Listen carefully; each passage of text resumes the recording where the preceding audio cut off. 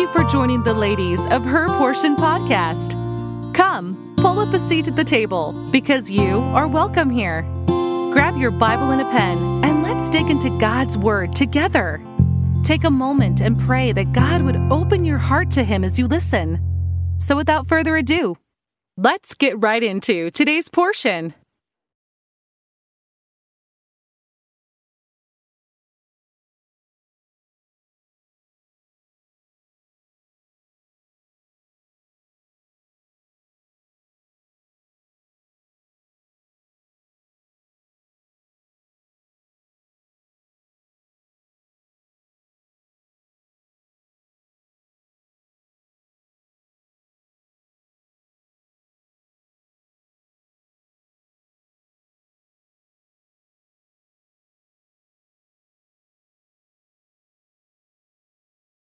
Hey y'all, it's Courtney. I'm so excited about this month's theme, social media. It has been so good already, and there are really so many different aspects that we could talk about.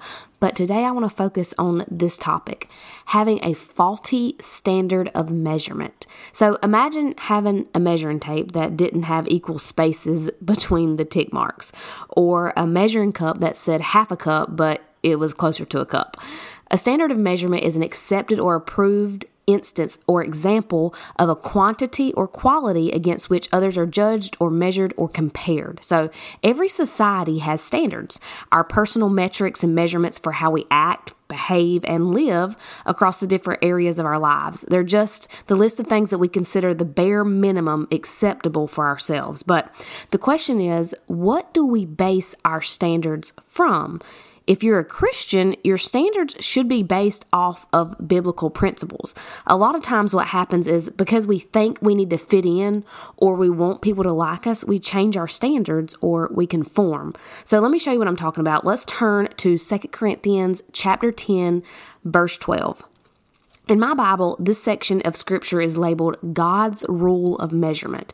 And verse 12 says, "For we dare not make ourselves of the number, or compare ourselves with some that commend themselves.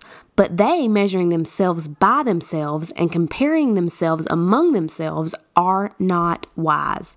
So here, Paul is talking about the people that look around and they measure themselves based on the people that are surrounding them. So kind of like we do today with social media, we base our success on that of those around us. Warren Wiersbe said that he supposes that more problems have been caused by people measuring the ministry than by any other activity in the church.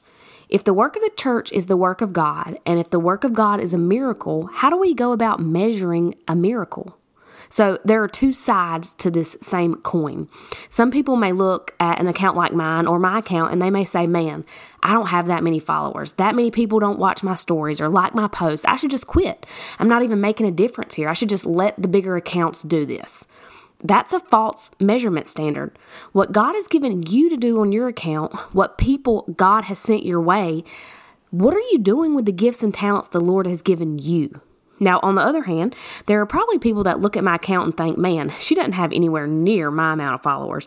Nobody watches her or likes her post. I get way more likes than she does. I must be doing everything right. I don't need to change anything about what I'm doing. It seems that what I'm doing is working. Look where I am." The problem with this thinking is that the Bible says it's not wise. We're not to measure ourselves by ourselves or compare ourselves with ourselves. We're not going to be measured by the gifts that God has given to somebody like Miss Francie Taylor or preachers like Charles Spurgeon. God is going to measure my work by what He's assigned to me, Courtney, and He's going to measure your work by what He has assigned specifically for you. So you may not have a social media account like mine, but this actually applies to everyday life too. Have you ever had thoughts like this? "Oh, she keeps her house so clean and tidy. She does all the crafts with her kids. She makes bread from scratch every day. Her kids are so well behaved. I'm a failure. I could never measure up to that." Or, "Man, she always dresses so modestly. She has such style. I've never heard her say one thing out of the way. She has self-control. I might as well not even try. I just fail anyway."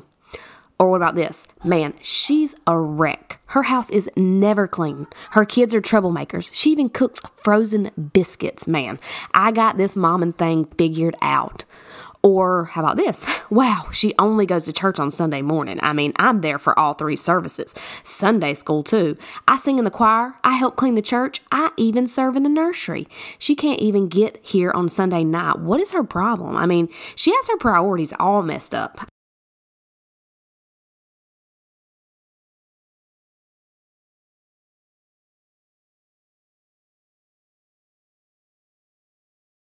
I'm way better than her at this Christian thing. We, nor the Patty Perfect, are the standard measurement for the way a Christian should act, dress, or keep house. Praise the Lord. Warren Wiersbe said, the important thing is that we are where God wants us to be, doing what He wants us to do so that He might be glorified. Motive is as much a part of God's measurement of our work as is growth. So here are a few questions to ponder. Are you growing as a Christian? Have you come farther than you were last year? Or are you stagnant? Have you been closer to Jesus than you are right now? It doesn't matter how Debbie dresses or how ironed Irene's clothes are. It doesn't matter how many times a day Patty prays or Rhonda reads her Bible. What matters is what God has told you to do. Are you doing it? I obviously don't know what your thing is, but has God been speaking to your heart about something and you keep shoving it down because you can't do it or you don't want to do it? You don't have the time to do it? Look, we've all been there. If you knew the amount of times that God has told me to do something and I brushed it off or I put it on the back burner, you might really be shocked. And that's exactly why we don't measure ourselves by those around us. We are all imperfect humans living in a body that is made of flesh and desires those things that it thinks will satisfy. People are a false measuring standard. Looking at someone, you may feel bad about yourself.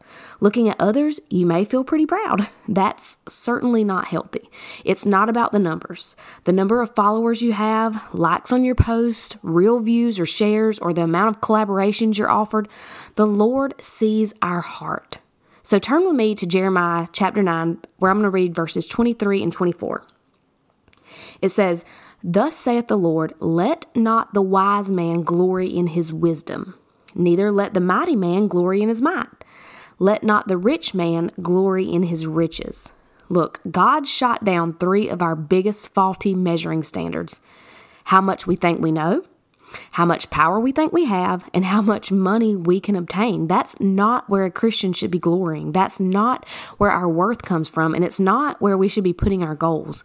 Verse 24 goes on to say, "But let him that glorieth glory in this, that he understandeth and knoweth me, that I am the Lord which exercise loving kindness, judgment, and righteousness in the earth. For in these things I delight, saith the Lord." Do you know the Lord?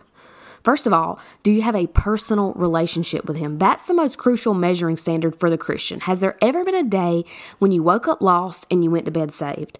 A day where somebody took a Bible and showed you how you can have eternal life in heaven?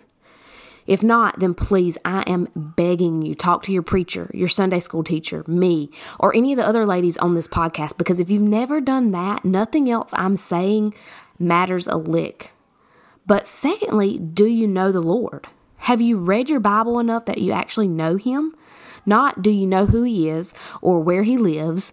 Not do you recognize His name. Do you have a relationship with Him? Do you read your Bible every day? Do you pray always? Communication is a two-way street. God talks to us through His Word, and we talk to Him through prayer. If both of those things are not a part of your day, you don't have the relationship you should with Him. The Lord is the one that exercises loving kindness or goodness, judgment, which is a verdict, and righteousness, which is rightness or justice in the earth. Not us. We don't get to say what's good or just or right. God does.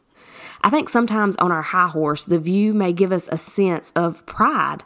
It looks like we're on top, when that definitely will never be the case. Think about it this way. The 7 churches that Jesus talked about in Revelation 2 and 3, they measured themselves a lot different than Jesus did. The church that thought they were poor, Jesus said was actually rich.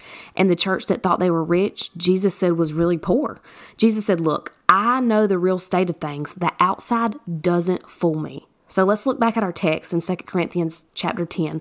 We're going to look at verse 13. It says, "But we will not boast of things without our measure, but according to the measure of the rule which God hath distributed to us, a measure to reach even unto you."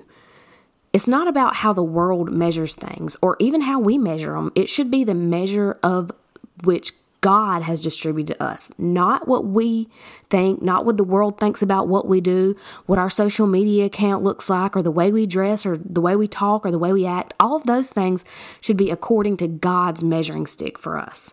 So going through the next few verses, the Bible says in verse number 14, "For we stretch not ourselves beyond our measure, as though we reached not unto you. For we are come as far as to you also in preaching the gospel of Christ, not boasting of things without our measure, that is, of other men's labors, but having hope, when your faith is increased, that we shall be enlarged by you according to our rule abundantly, to preach the gospel in the regions beyond you, and not to boast in another man's line of things made ready to our hand." So Paul's also warning of boasting of other men's labors, or another man's line of things made ready to our hand. If you didn't labor for it, don't put it on your account. The only thing put on your account is the righteousness of Christ. That's how you get to heaven. But after that, Christians don't just stop there. After we're saved, we better get to work for the Lord, wherever He leads. Because like I said before, when you get to heaven, God isn't going to put your preacher's good works on your account, or your Sunday school teacher's soul-winning efforts, or your grandma's service to your church for 50 years. When I stand before God and I give an account for all I've done and all I haven't done here on this earth, it's just going to be me and Him. And verse 17 goes on to say, "But he that glorieth, let him glory in the Lord." If there's anything good about me or that I've done, it's all the Lord. I look back on my life before I got saved and started serving the Lord, and I know that anything good about me or that I've done is because of Him. I see where a life of serving myself got me. And then the last verse in this chapter, verse 18 says, "For not he that commendeth himself is approved, but whom the Lord commendeth." It's not about what I think of myself or my efforts for the Lord, whether I believe I've gone above and beyond or less than the minimum. In the end, God is the judge. He is the one that says what's approved and what isn't. When we stand before Him, it's going to be too late to win another soul or to stand up for Him when everyone else is giving in. At that time, it's going to be me and Him, and I sure don't want to go up there empty-handed. So I'll finish up by saying this. Get to work. Whatever it is that God has laid on your heart that you haven't done yet, do it. You won't be disappointed. It's a lot worse to disappoint God by not doing it than to disappoint your friends by doing it. Matthew Henry said, "The smiles of the world are stronger temptations than its frowns and more difficult to resist." Thank you for joining us today on Her Portion. We hope you leave with plenty to ponder from God's Word. We encourage you to use today's topic to start your own study in the Scriptures. Until next time.